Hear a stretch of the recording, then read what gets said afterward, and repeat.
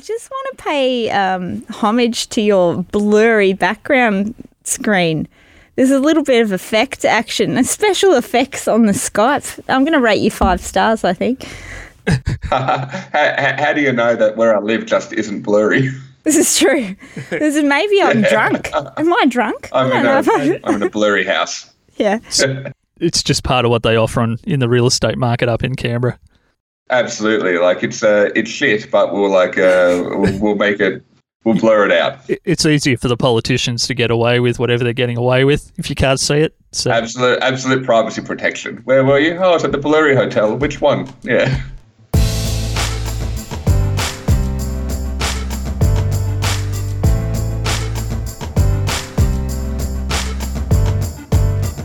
I actually want to know, why do you think that you're on this podcast? Because there's so many different levels to you. I want to know, why do you think you're on here?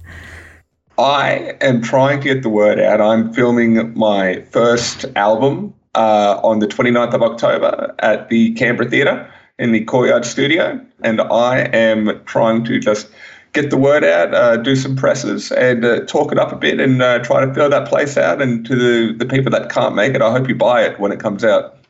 I didn't know that bit. I hadn't researched that bit. So you've thrown me a red herring. Tell me about this album. What type of album? Been doing stand-up since my first open mic for about 8 years, maybe 9 years now.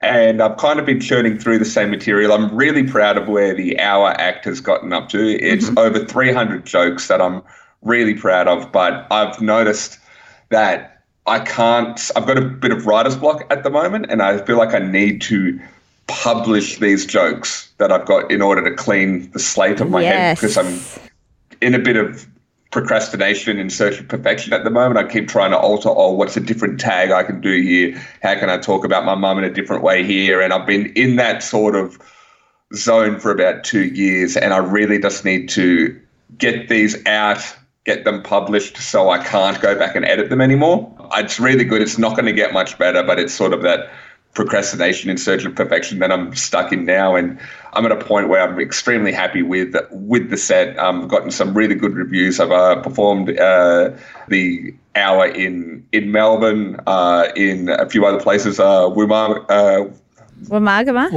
Yeah. That's it. Yeah. So that was interesting. I don't even think they can pronounce the name properly half the time there. A few times here in Canberra, Canberra Comedy Festival, things like that. And the idea is that this will be the last Canberra show of this show. I'll probably try to do a full run at the Melbourne International Comedy Festival next year, just to kind of farewell it and give as many people a chance to see it as possible. But the recording will be happening October 29th, Canberra Theatre. So just for people that maybe aren't so au fait with the inner workings of the comedic brain, Luke, when you say that you were feeling a little bit stuck because of the old material, was it just an obsession over perfecting that, or was it also, if I go out and do these new jokes live, they don't get the reaction that maybe the really tuned and honed jokes do? Because I'm a complete amateur compared to yourself with stand-up, but I know getting a laugh is infinitely more comfortable and better than getting dead silence.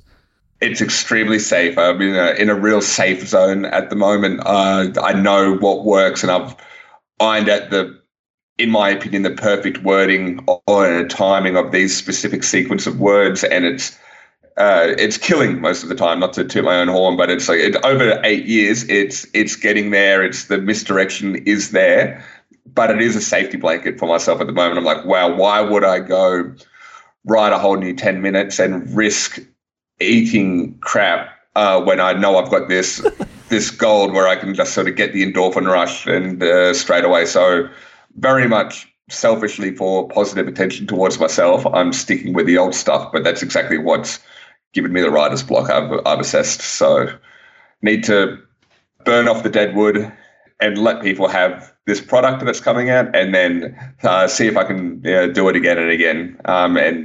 So that's sort of where it's coming from. There's also a worry, isn't there, if you don't get it recorded, like you need to free up space, right? That's a lot of 300 different jokes, like rapid fire. My brain's still hitching on that. I just can't even conceptualise that. Is a lot of like active mental space to take up. So it's almost like you need to square it off the ledger and go, righto, it's safe over there. If I need to revisit it, I can because it's recorded. I know that that's there. And then you can move on to the next creative realm of your life, I suppose. Yeah, 100% right. It's a case of I've been doing a lot of chunking to remember that, but because of that, I've almost drawn myself into a box. So, for example, I've got my opening 5 minutes is about drugs and alcohol, and I know that links through about 3 separate jokes towards the end. It leads into technology and phone apps, and because of that, for years it's been like that. It's okay, so I go drugs, alcohol into technology and phone apps, and it's almost like what started off as sort of a bit of a guide. It's like been locked in that this is the order now, and it's almost cutting off a bit of creativity to go, okay, well, what if I wanted to do a technology and phone apps joke when I'm talking about my 8 stepdads later on? And it's like, no, I've got a blocker. So it's one of those things. Would it be sort of like the moment you've got a song with all your verses, right? And then you go in and you go, right, I'm going to do a remix of Fantasy and put it with big energy or something like that and start like blending it into different, get some new artists involved, turn it into a bit of a rap wiggita, like just get all the things. You can't really remix that perfect flow, can you? Or can you? You'd have to pass it to someone else. You definitely could change it up, and there's like, if I risked it to change up the order, and I could probably get a better reaction, there is a chance that could happen, but then that opens a whole other can of worms where it's just like, oh, okay, now do I spend 5 years reordering all 20, what will be the 20 tracks of the album and see what flows better instead of what I've chunked, which I feel like is pretty good, getting good reactions. But I just like, you're absolutely right, but I'm really scared to open that door because it's, I feel like it would just like, the album wouldn't come out ever. You don't want to be the guy that wrote Jingle Bells and just keeps running on that royalties exactly. for the rest of your life.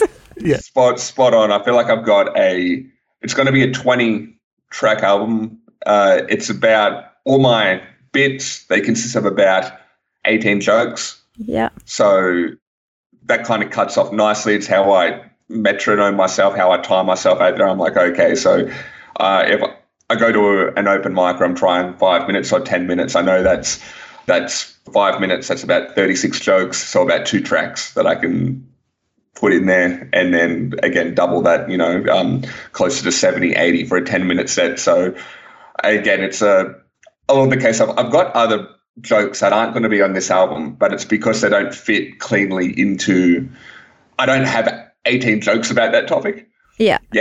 Yeah. How long have you been planning this? So, funnily enough, you were talking about the rap stuff before. When I was 22, I had the mother of all hangovers. It was like an event.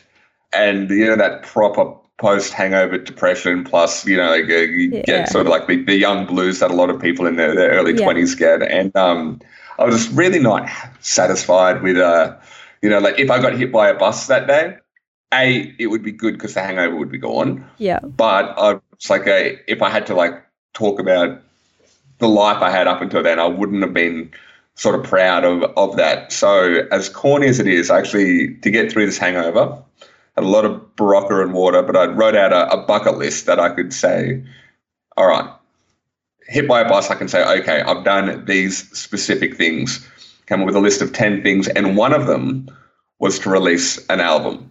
Yeah. I didn't know it was going to be a stand-up album at the time. I thought I was going to get into hip-hop or something because I'm a huge rap fan and do something like that. Absolutely terrible at it. But I was like, okay, but the bucket list still stands. I need to release something. And so, in a way, this album had been planned from then, but then having no idea that it would lead into stand-up and things like that. So as far as explicitly planned, COVID knocked it around a bit. It definitely has been on the radar for about 2 years, but it definitely wasn't ready 2 years ago, but it was like it needed to sort of start planning to come out. For people at home listening, like 2 years to invest in tweaking that amount of material, which I know it's 300 jokes, right? But it's only an hour of your life. If people think, like, they'll just put it in and go bang. Like, that's a ridiculous amount of dedication to the craft. Like, to put 2 years into something. It's funny you say about the bucket list thing. I had a thing when I was sick that if I died, I didn't think enough people would come to my funeral, or I wouldn't. Same sort of thing. I'm like, oh, there's not enough that I'd be known of, and I probably wouldn't get a parade yet. So I have to make sure that I've done that. Seeking parades. Seeking parades. But that amount of investment into your craft, can you just please elaborate for people? Because I think the common conception, unless you're someone like me that's been privy to people watching and the amount of work that goes into comedy, would think you're just getting up and you just write a few jokes, and it's not like that at all. Can you just like really hone in to someone that's not been in the world and just sort of turns up and watches a show? What level of attention needs to be respected towards that? Yeah, for sure. And I think that perception is out there because some people can do that. It's rare, but some people literally just get up and have funny bones, so to speak. And we don't like those people. No, I hate them too. Yeah. I'm very resentful. Yeah. But it's really the best stand-ups. I feel like they can make you forget that there's a formula there. Yeah. So they will write, and the truth about what funny is, it's really something unexpected. So that's the formula, that you thought it was one thing and it's leading to another thing. And that's an oversimplification, but it is the truth. It is a misdirection, and that equals funny. And it's interesting. The ha-ha moment is very similar in humans to the aha moment, when you notice something that's, oh, it's actually this. Yeah. It's like you're getting something, and it's like, oh, I got that, especially with the type of stuff I do and the stuff that I sort of watched growing up is one-liners. It's English language is so malleable. You take people on a journey where they think it's this way, but it's also, oh, it's this. That's pretty funny, unexpected, but also you get to feel a bit smart for getting it too. Yeah. If that makes sense. I really like that. So the aha and the ha-ha moment are very similar. I've found. But yeah, Jerry Seinfeld, for example, he didn't release his first special until after Seinfeld came out.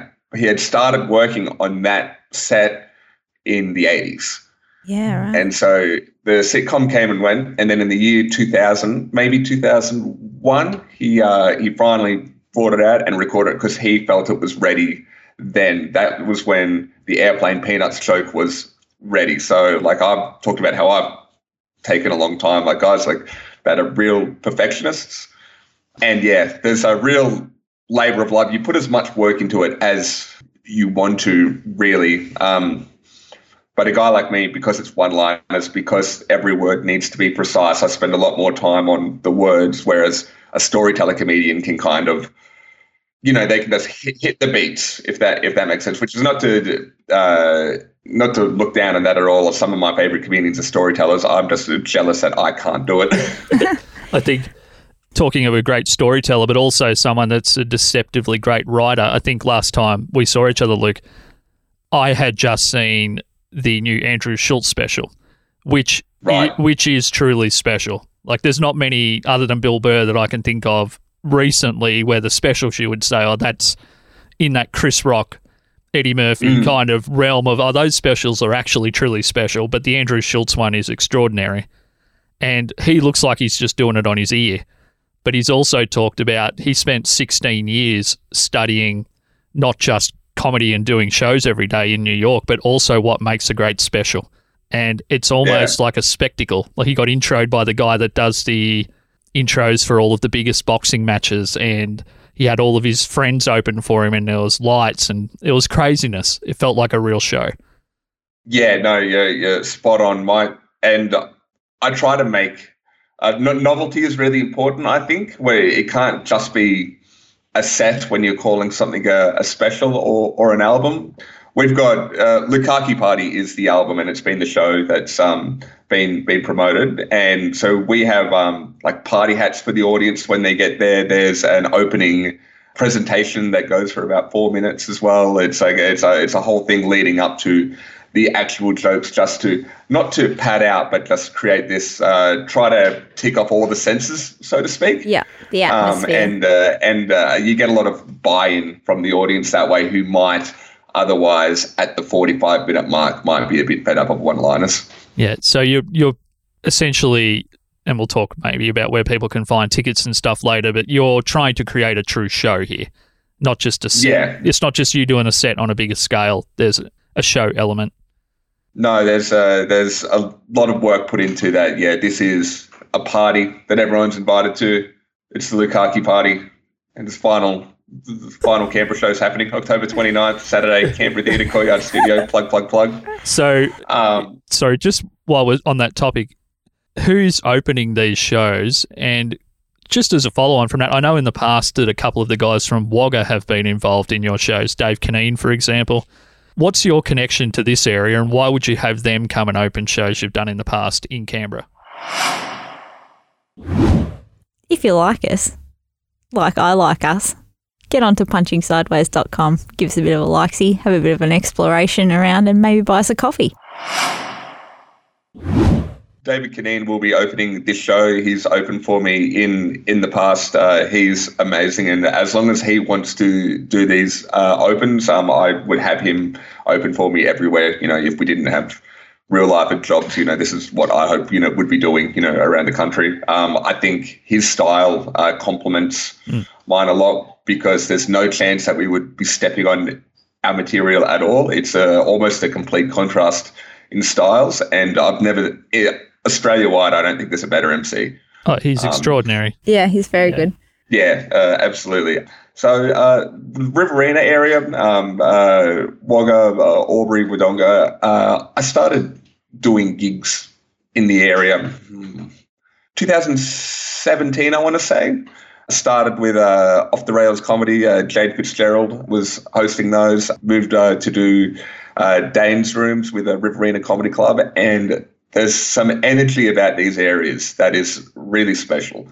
It's different than Melbourne. It's different than Canberra. It's different than Sydney and Wollongong and there's a lot of the other tribes. There's a hunger there for it, and there's also a levity of people get that it's jokes and they just want to have a laugh. And I think that's disappearing in a lot of the big cities. Like, you're getting a lot of like sanctimonious, they want to be upset on behalf of the group types instead of just, I'm not forcing you to like anything, but they'll be like, oh yeah, they want to be the vanguard of acceptability. And maybe I'm a bit old school, but stand-up shouldn't be about sort of acceptability. It should be about funny. And one of the worst things you can do in a pretty dark world is, you know, make people feel bad for laughing at something. Yeah. And so I think there's a real, getting back to the question, Wagga, Albury, Wodonga, I think there's a real energy there, that pure spirit of wanting to go out for a laugh is there and strong. And that's why, you know, I have no issue, you know, doing the 3.5 hour drive on a weeknight to come back the same night to go to work the next day. Like, it's a thrill, and it's a privilege to perform in front of those people. What do you think that's because we're a bit backward and we haven't really jumped on a cause yet? We're just like, hey, just we're the monkeys, just entertain us, please. Throw us some peanuts. That's all we need. Backwards, I don't know. Like, I think everything's gone too far the other way, if I'm honest. Everywhere else, I think people have forgotten how to have a laugh. And I think there's been this idea in the comedy zeitgeist over the last 15 years that it's very cause-driven, and I love that. Like, it's I'm using this platform to say my piece, to represent my people, to get a message out there. And I think that's great. Some of the best stand-up has been done by that. But it's not only that. You're not getting that with Luke Burney, with Lukaku Party. I'm just there trying to misdirect your brain, give you a ha-ha and an aha moment and make you laugh. It's there's no higher cause for me, and I think that there's still room for that too. Luke, I want to go backwards, to your very first stand-up gig. Can you just tell us about what led to it, how it felt? How did you present yourself? Because you have such a strong visual image as well. Yeah. Absolutely, I can remember. I believe it was November 2013. Smith's Bookshop in Canberra. It was an open mic. I'd been to one open mic before that just to watch, just to get a vibe for what was happening. A few months prior to that, I went on a huge Stuart Francis and Jimmy Carr binge. And these are just great one-liner comedians. And I could see the crossword style, like, formula there. And I just started accidentally coming up with jokes when I was bored at work. I was like, oh, how could this word be misinterpreted? And I wrote it down, and I had a list of 15 jokes, and I was like, wow, that'll be 5 minutes. Like, that's crazy. Maybe I could give this stand-up thing a go. So I went and drank too much beer, extremely nervous. Jeans that were too big, T-shirt that was too small for me type of presentation. Probably like a buzz cut at the time. And yeah, got up, shaking the mic, petrified, pissing myself, and told these 12 jokes, and then realized, oh shit, there's 3.5 minutes left.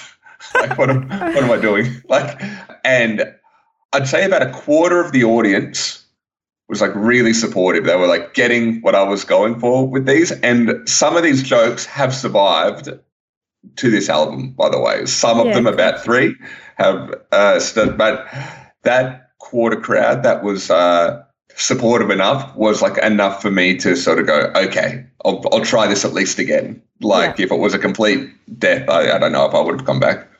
Okay, so let me just ask, and I'm so happy that Mel brought this up. I didn't know that was going to come up, but you obviously had a feeling, as I always did, that I know that I can make my friends die laughing, but my way of interacting with the world is pretty low energy. And for a long time, the idea, because I loved Chris Rock, was my idol in the 90s. I liked him as much as I liked Pink Floyd and the band Tool. There was them, and then there was Chris Rock specials. But I never could envisage ever being able to get in front of people and make them laugh without a high energy factor. Whether you're doing one-liners or telling stories, it was just something I never thought, I can make my friends laugh because they know me. They know that I'm not being serious when I say things that sound really horrendous. But how are you approaching that gig and those early gigs from a presentation point of view? Because you said that you were really nervous and you were shaking. Now you have such a refined and confident way on stage. Did you have any worries that maybe you weren't built for stand-up even though you had started doing it? Yeah, definitely. It was weird because it was really rough material. Like, not only was it not refined, because it's but not it was rough like, now. No, this is sorry. I thought you meant blue. No. I do mean that. Like, it was extremely dark. Like, it's like compared to what I do now. This is like jokes for your grandma compared to what I was doing like at the beginning. Okay. Because I was watching, again, a lot of Jimmy Carr, a lot of that early Jimmy Carr, a lot of Frankie Boyle, and they just go so hard in the dark stuff. And another sort of lever in the brain is not just the aha moment, but it's also the release of tension. And you can apply tension by like adding like a taboo subject or having like a taboo punchline. And so it's like that, oh shit, like whatever's happened here. And so I thought, oh, okay, well, the formula in my head then is misdirected one line with the worst possible subject matter or payoff sort of thing. And that was very much the formula for my first year. Like, and then I was like, oh, why am I not getting bookings? This is weird. What's going on?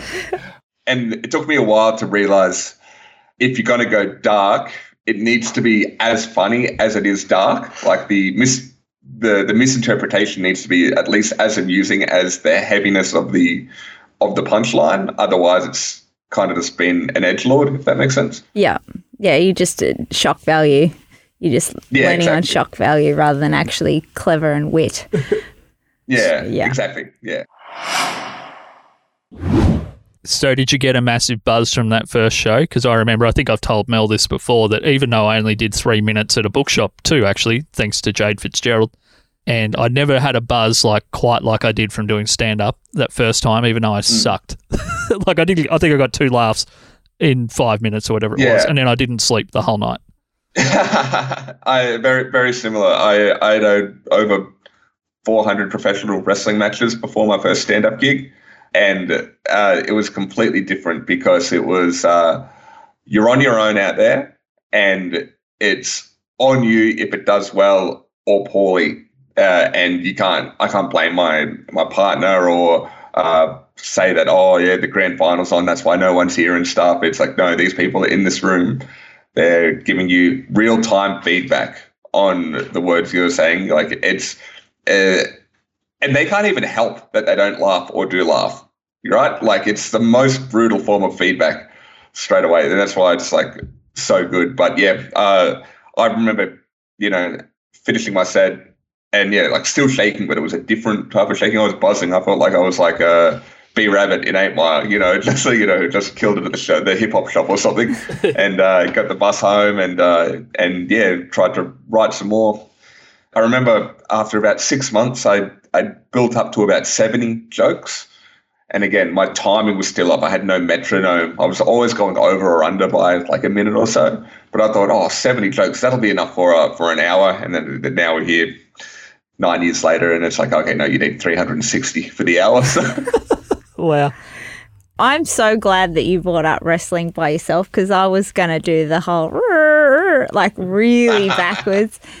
So 2013 your first open mic. Let's reflect back on to 2008, where the adrenaline junkie of Luke went over to the Storm Wrestling Academy over in Canada. What and where did this come from? I was a huge wrestling junkie as a kid. Could not get enough of it. I liked it more than stand up. Like as a kid growing up, and I was very like there was no question about it. Like this is what I wanted to do.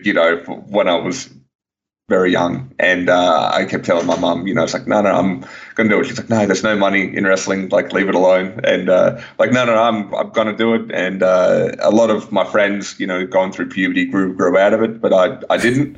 And then when I was 16 in 2004, I found a wrestling school in Canberra that was putting on local shows and stuff, and I was like, oh my god, this is incredible. So I started to go train and had a couple of matches over the first couple of years in Canberra. It was just awesome. Like it was like exactly what I wanted to be. Like it didn't matter if I was in Ulladulla or Albury or something in front of 18 people getting paid, a handshake and a hot dog. It was like, yeah, I'm performing. I look ridiculous with my fake tan and my tights on, but I was living my best life. But I wanted to give it a proper crack and go train with Lance Storm in the Storm Wrestling Academy. So I had my first like proper job, like good job in 2007, where I could actually save up some money to go. Applied and got accepted, and spent 3 months training pro wrestling every day, and then working with the pro wrestling promotions in Calgary. It was amazing. So was it Storm Wrestling? Sorry, Academy? Storm Wrestling Academy. What's their relevance? Because I followed wrestling, particularly during that Goldberg run in the WCW, but then I've kind of faded off it. What's Storm Wrestling Academy's relevance to wrestling in North America? Yeah, so Lance Storm is a very storied professional wrestler. He was one of the last pro wrestlers properly trained by the Hart. So the great Hart family, Stu Hart, Bret Hart, Owen Hart. He had traveled the world, again, made it to ECW, WCW in 99, and then in WWE for 5 years. Before he left WWE, he was also their head trainer for their developmental system, and decided that he wanted to just, his wrestling career was over, wanted to live in Calgary, but to have his own school. Everyone sort of traveled from, South Africa, Japan. You'd meet people from all walks of life going to Calgary on this wrestling pilgrimage to get trained by one of the best, and who had that knowledge of what the WWE was after to get in there. So, yeah, it was surreal. Geez, you talk about, like, your nipples freezing off in Canberra. What about, how did your nipples go in Calgary with Lycra? Again, that's the next level. Technically colder, but it was not malicious. I felt like it was just Mother Nature. And I was like, yeah, this is Mother Nature cold us, whereas Canberra hates you. Yeah, right. So you were here, you mentioned Albury, and I'm not sure, like, our show tends to like to have a link in some way to this region. So you've done comedy here, but you also did wrestle here. It was in 2012 that you came to Albury, so, yeah. I think, and did a bit of a match. Are you still wrestling with your mate Kane, who came down with you? Yeah. So we run the Slam Pro Wrestling League in Canberra now. So we're partners on that with our other mate Dan, and so it's going really well. Yeah, so still going at it. My other question is, what's the go with all these name changes with your wrestling? Yes, like it's not like you're like Prince, formerly known as like Prince, or you've got quite a few different. So the first one that I read and I was like, yeah, I'm digging this, is the Jaguar Kid. Yep. How do you come up with wrestling names, firstly? Is that something that's just a throwaway line that someone else throws to you and you catch it, or is it deliberate? No, or it's a bit of column A, column B. So when I first started, they wanted to call me Lightning Luke Watts, just because I was smaller and faster. I had a gymnastics background. I've got that one here too. Yeah. So that's what I was going under until 2009. 2009, I went to Japan to do some wrestling work, and the promotion I was working with is very... it was a cross between sort of Japanese style and Mexican lucha libre style. And so the big thing was the mask characters and whatnot. Yep. And so I came up with the Jaguar Kid from there and brought that back to Australia and did that for 10 years. So that it served me really well. And finally, 2020, I want to say, reverted back to Luke Watts, but the moniker, the Hope from the Top Rope, which is, the glorious blonde-haired mustachio you see before you now. And a tremendous name. Is it true, Luke, that, I'm not sure, is it Mucha Libre or however you pronounce it? Lucha Libre. Yeah, how you pronounce the Mexican style and the Japanese style. From what I've heard just through pop culture, really, is that they have a much stronger delineation in their wrestling characters between the good and bad, or the heroes and the villains. Is that true, that you really get asked to play a certain role in those kind of promotions? Japan and Mexico are very different. So Japan, they all know what pro wrestling is, like that. It's they're not fools, the fans, but they treat it very much like a sport. It's covered in all the sporting magazines, things like that, and the crowd are very respectful. They don't really buy the classic hero villain narrative. They kind of do, but it's far more like sports teams. You go for your favorite. Yeah. But they're very like quiet audience, and they'll just sit there and they'll clap instead of, just yell and go wild and stuff. Whereas Mexico, it almost goes the other way. Lucha Libre, it's very much about the good guys and the bad guys and what the masks represent and whatnot. And there'll be guys that have the likeness of like classic Aztec gods and stuff, and Aztec figures, and that's kind of culturally come up through the over 130 Lucha Libre history, and it's very much entwined in the culture. It's like, yes, you have this mask. It's an honor to represent this part of our culture in this art form. So yeah, it's everyone sort of has a different take on it. It's a very weird sport that no matter where you go, like it all from where it started back in the 1800s to where it's gone in its respective domains across the world. It's just funny how it's changed. So with your promotion that you're a co-booker of and organiser, where do you draw inspiration? What are you trying to create for the local Canberra market and that surrounding area? Like, what are you looking to base your promotion on? Yeah, so our promotion is very much inspired by Memphis wrestling, Jerry Lawler stuff from the 80s. It's trying to keep it simple and leave the fans wanting more, have no shows that drag on. We have very clear good guys and bad guys, but it's also very, very athletically based. So no scrubs, so to speak. You come to a slam show, you're getting the good stuff. But yeah, no, it's feuds. It's not overly niche or pandering. It's like Pro Wrestling 101, but like turned up to 11, back to basics. The guy yelling at the camera, telling the crowd to shut up, that their hometown stinks, and then the guy getting beat up for it. So you're an athlete, obviously. Sorry, Mel. You have a background in gymnastics, but I was privileged enough to see a couple of the local Australian promotions at my old job setting up and rehearsing during the day. The athleticism really is off the charts, and you might not expect that if you've never been to one of these Australian-based promotions, the level of athleticism. What level of gymnast were you, and how much did that just transition directly into wrestling for you? I represented Canberra in the national level up until I was about 16, when I just sort of got fed up with it. I never really liked gymnastics. I did it because my friend was doing it, but I liked it because I could do wrestling moves there. Like and my coach would be very upset with that. And then as soon as I found the wrestling school, I quit gymnastics. But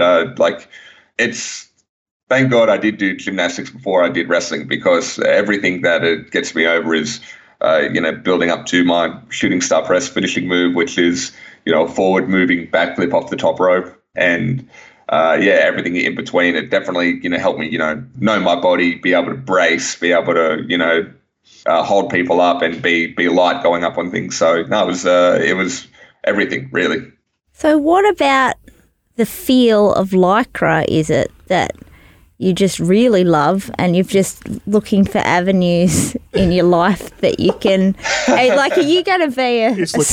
Party a Lycra party? Yeah, this is the next stage for Luke after he can't, wrestle. Is this going to be, just going to be a bike rider or something like that? Just a leisurely Sunday rider? What about Lycra do you like? The feel? Look, explain it to me. I haven't paid for enough therapy to really work out what the proper answer to that is, but I definitely, the commonalities between stand-up and wrestling is getting strangers to clap and cheer for you. It's so I think there's something to that, and I think that's something that's gone back to sort of my childhood, where it's just like, just positive attention of the anonymous is what I'm striving for. Well, that's the best form of feedback, because I've often said to my friends and that, if you give me a compliment, I'm not taking that heavily, because I'm like, you're my friend, you're supposed to be nice to me. Whereas an unsolicited amount of feedback, or like someone's actually come up to you that you don't know and said, wow, that was unreal, like that's the sort of stuff that I take to heart, because it's an effort for them to do it in the first place. It's unsolicited, and they've got no need to do it other than the fact that they want to share.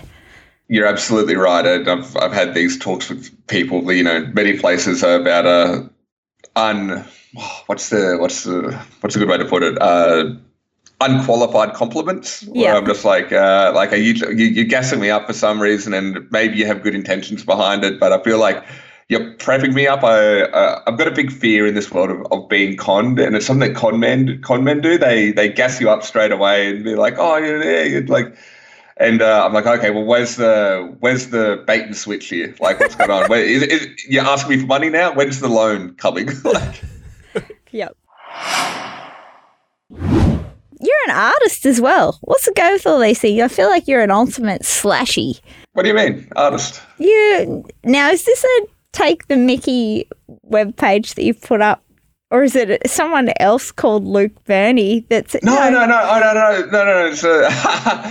So I've just registered my website, but it's still got all the default things on there. Okay. So I haven't So you haven't been doing art since you were a kinder or anything like that? No, nothing. I'm looking at it. When you first said you've been at the start of this interview, I was like, is he joking or not joking about this album? Because you were so deadpan when I asked the question, and I was like, I don't know if this is part of a real weird scenario, and I'm about to just go the misdirect. You're talking about misdirect. I was like, where's he leading with this? What's going on? Where's this album coming from? Impressionist, yeah. Because I was going to say, what a great artist. Oh, thank you. And the vlog's coming. and all these things. I was like, Jesus, what's going on here? He really tries his hand at everything. I love how semi-disconnected Mel is from the internet, that she's never actually seen an in-progress webpage. Nah. That's great. Do my head in. If you guys know anybody who can do this stuff, I'd appreciate the hookup. Like I'm terrible with the digital side. Like it's very, very frustrating for me. Is that where you sort of get to the point and go, I don't need to know how to do all the things. I can just shift that over to another thing and be okay with that? I'd love to delegate. I'd like to pay somebody to do it for me. Like I have no problem like parting money to not have this like mental overhang of like, there's my ticket link working. Yeah.